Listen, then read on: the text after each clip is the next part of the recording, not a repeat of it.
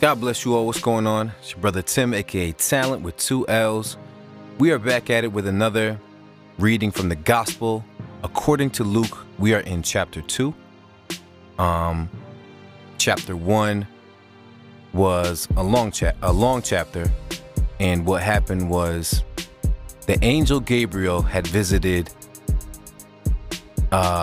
Zechariah, the priest, and told him his wife Elizabeth, even though she was old and he's old, they were going to have a son, and that his name would be John, and he would lead the way for the coming Messiah. Then the angel Gabriel visited Mary, a virgin girl from Nazareth. Scholars say she was in her teens, so like 15, 16. Living in Nazareth, the angel Gabriel visited her and said that even though you're engaged to be married and you're a virgin, you will give birth to Jesus, the Savior of his people, the Savior of the world. Zechariah did not believe. He doubted, and he was unable to speak after that. He wasn't allowed to speak. He wasn't even able to speak because of his doubt and disbelief in what the angel, which is a messenger of God, had promised. And Mary was like, let it be so. I'm with it. Thank God. And, just two different perspectives on the promises of God, two different attitudes towards it. But either way, that's essentially what happened in chapter 1.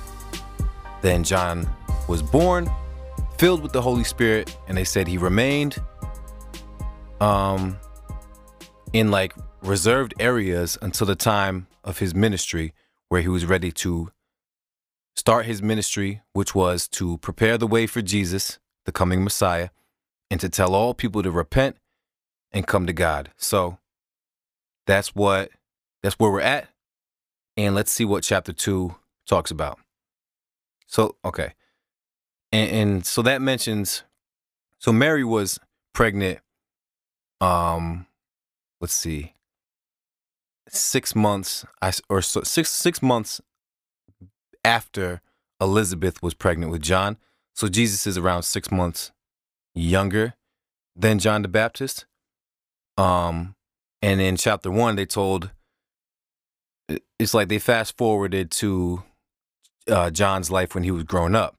But now in chapter 2, we're going to go back to that time when Mary was pregnant, 30 or so years prior to what they had just told us about John when he was fully grown and started his ministry. So we're going back to that time period, and we're going to talk about the birth of Jesus Christ. That's our first caption. So let's get right into it. It was about that same time that Augustus Caesar sent out an order to all people in the countries that were under Roman rule. The order said that everyone's name must be put on a list. They're taking a census. This was the first counting of all the people while Quirinius was governor of Syria. Everyone traveled to their own hometowns to have their name put on the list. So Joseph left Nazareth, a town in Galilee, and went to the town of Bethlehem in Judea. It was known as the town of David. Joseph went there because he was from the family of David. Joseph registered. Now, mind you, they said the Messiah would come from the lineage of King David. Hence why they point that out in this gospel account. So Joseph went there because he was from the family of David. Joseph registered with Mary because she was engaged to marry him. She was now pregnant. While Joseph and Mary were in Bethlehem, the time came for her to have the baby. She gave birth to her first son. She wrapped him up well and laid him in a box where cattle are fed. She put him there because the guest room was full. Next caption reads, some shepherds hear about Jesus. That night, some shepherds were out in the fields near Bethlehem watching their sheep. An angel of the Lord appeared to them, and the glory of the Lord was shining around them. The shepherds were very afraid. The angel said to them, "Don't be afraid. I have some very good news for you, news that will make everyone happy." As I'm reading this, I'm thinking, I don't think any other gospel account speaks about angels as much as Luke has in these first 2 chapters. Nevertheless, again, the angel says, "Don't be afraid. I have some very good news for you, news that will make everyone happy. Today, your Savior was born in David's town. He is the Messiah, the Lord. This is how you will know him. You will find a baby wrapped in pieces of cloth and lying in a feeding box."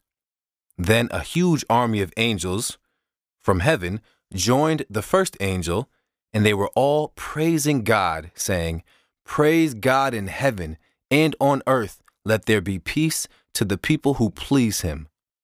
The angels left the shepherds and went back to heaven.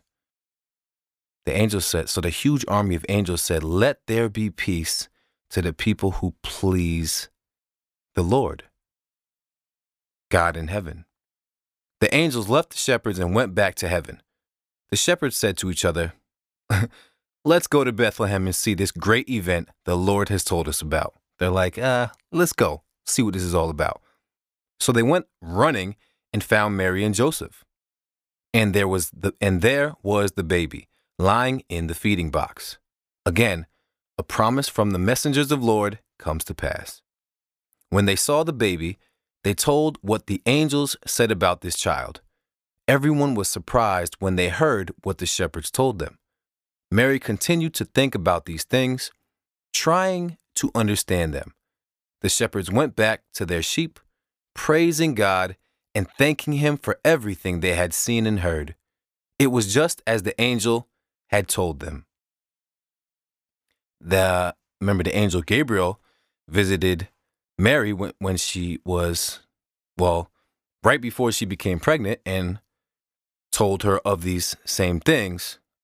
So again, these things came to pass just as the angels had said. When the baby was 8 days old, Jesus, he was circumcised, and he was named Jesus. This name was given by the angel before the baby began to grow inside Mary. Jesus is presented in the temple. Verse 22, the time came for Mary and Joseph to do the things the law of Moses taught about being made pure. There's a caption that reads, "The law of Moses said that 40 days after a Jewish woman gave birth to a baby, she must be made ritually clean by a ceremony at the temple." That's from Leviticus chapter 12, verses 2 through 8. They brought Jesus to Jerusalem so that they could present him to the Lord. That's crazy. They're bringing Jesus to the temple to present him to the Lord. I don't know. When a mother's first baby is a boy, he shall be called special for the Lord. There's a caption that reads, see Exodus chapter 13, verse 2 and 12. Let's check that out. Exodus chapter 13, verse 2 and 12. Chapter 2 reads, "Consecrate to me every firstborn male, the first offspring of every womb among the Israelites belongs to me, whether human or animal." And then verse 12 reads, "You are to give over to the Lord the first offspring of every womb. All the firstborn males of your livestock belong to the Lord." So we noticed that in chapter 1, that's what they did with John the Baptist, Zechariah. They brought him to the temple. And now they're doing that with Jesus, the firstborn of the family, of the womb of the mother. So when a mother's first baby is a boy, he shall be called special for the Lord. Verse 24, "The law of the Lord also says that people must give a sacrifice. You must sacrifice 2 doves or 2 young pigeons." So Joseph and Mary went to Jerusalem to do this. Simeon sees Jesus. A man named Simeon lived in Jerusalem. He was a good man who was devoted to God. He was waiting for the time when God would come to help Israel. The Holy Spirit was with him. The Holy Spirit told him that he would not die before he saw the Messiah from the Lord. The Spirit led Simeon to the temple. So he was there when Mary and Joseph brought the baby Jesus to do what the Jewish law said they must do. Simeon took the baby in his arms and thanked God. Quote, Now, Lord, you can let me, your servant, die in peace, as you said. I have seen with my own eyes how you will save your people. Now all people can see your plan. He is a light to show your way to other nations, and he will bring honor to your people Israel. So referring to Jesus, Simeon declares that Jesus is a light to show God's way to other nations, and Jesus will bring honor to the people Israel. Jesus' father and mother were amazed at what Simeon said about him. Then Simeon blessed them and said to Mary, Many Jews will fall, and many will rise because of this boy. He will be a sign from God that some will not accept. So the secret thoughts of many will be made known, and the things that happen will be painful for you, like a sword cutting through your heart. That might be difficult to hear. I mean, I'm sure that's difficult to hear for a new mother, especially a young new mother like Mary. And even harder probably to understand why he was saying these things.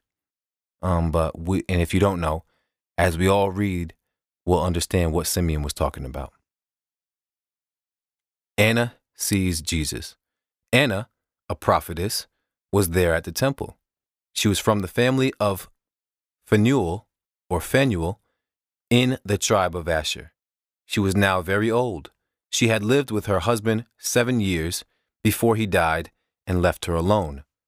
She was now 84 years old. Anna was always at the temple. She never left. She worshiped God by fasting and praying day and night. Anna was there when Joseph and Mary came to the temple. She praised God and talked about Jesus to all those who were waiting for God to free Jerusalem. Next caption, Joseph and Mary return home. Joseph and Mary finished doing all the things that the law of the Lord commanded. Then they went home to Nazareth, their own town in Galilee. The little boy Jesus was developing into a mature young man, full of wisdom. God was blessing him. Jesus as a boy. Every year, Jesus' parents went to Jerusalem for the Passover festival. When Jesus was 12 years old, they went to the festival as usual. When the festival was over, they went home. But Jesus stayed in Jerusalem. His parents did not know about it. They traveled for a whole day thinking that Jesus was with them in the group. They began looking for him among their family and close friends, but they did not find him. So they went back to Jerusalem to look for him there. After 3 days, they found him. Jesus was sitting in the temple area with the religious teachers, listening and asking them questions. Everyone who heard him was amazed at his understanding and wise answers. So Jesus stayed behind, was in the temple with the religious teachers at age 12, listening and asking questions. And everyone who heard him was amazed at his understanding and wise answers. The Bible says that the fear of the Lord is the beginning of wisdom. When his parents saw him, they wondered how this was possible. And his mother said, "Son, why did you do this to us? Your father and I were very worried about you. We have been looking for you." Jesus said to them, "Why did you have to look for me? You should have known that I must be where my Father's work is." There's a caption that reads, "Work is, or in my Father's house." But they did not understand the meaning of what he said to them. I'm sure. He's talking to his earthly mother and father, Mary and Joseph, talking about, "I must be where my Father's work is." So they just didn't know what he was talking about. He was referring to God Almighty. There's another translation that reads, I must be about my Father's business. So Jesus was always and knew from a young age that he was to do what God sent him to do. But they did not understand the meaning of what he said to them.